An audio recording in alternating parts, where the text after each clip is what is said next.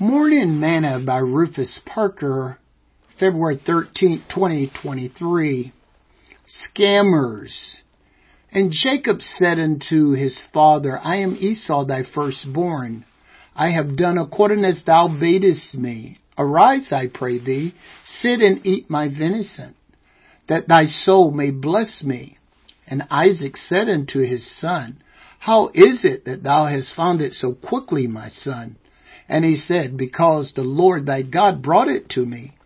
And Isaac said unto Jacob, Come near, I pray thee, that I may feel thee, my son, whether thou be my very son Esau or not. Genesis chapter 27, verse 19 through verse 21. Today's morsel. A few weeks ago, I received a scam call saying to me, Grandpa, help! I've been arrested and need money for bail right away. I laughed under my breath and thought, scam call.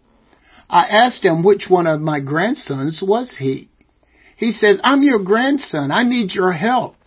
So I played along with him for a while, and then I said, I'm sorry, but I don't have any grandsons, even though I have 6, just to let him know that I knew that he was a scammer.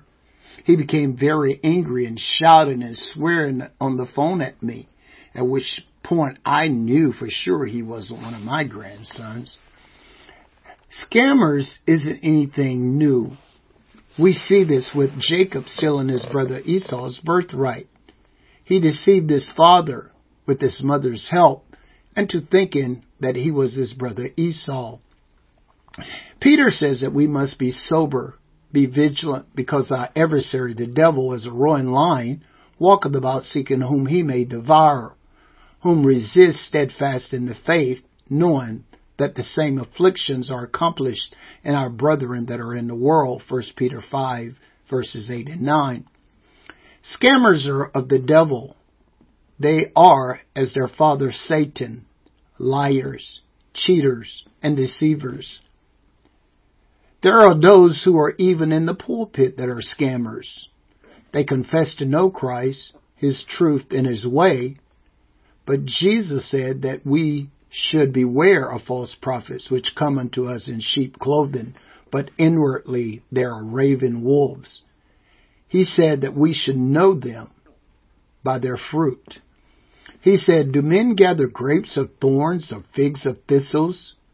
Even so, every good tree bringeth forth good fruit, but a corrupt tree bringeth forth evil fruit.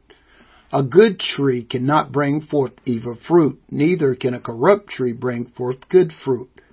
Every tree that bringeth not forth good fruit is hewn down and cast into the fire. Wherefore, by their fruit ye shall know them. Matthew chapter 7, verse 15 to verse 20. If you know the fruit of the Spirit and how it relates to Christ in the life of a true believer, you can identify a scammer every time. Better be wise in times of scams. Sing this song with me today. It's real. It's real. I know it's real.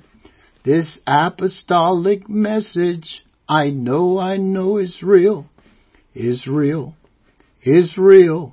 I know it's real. Being baptized in Jesus' name, I know it's real.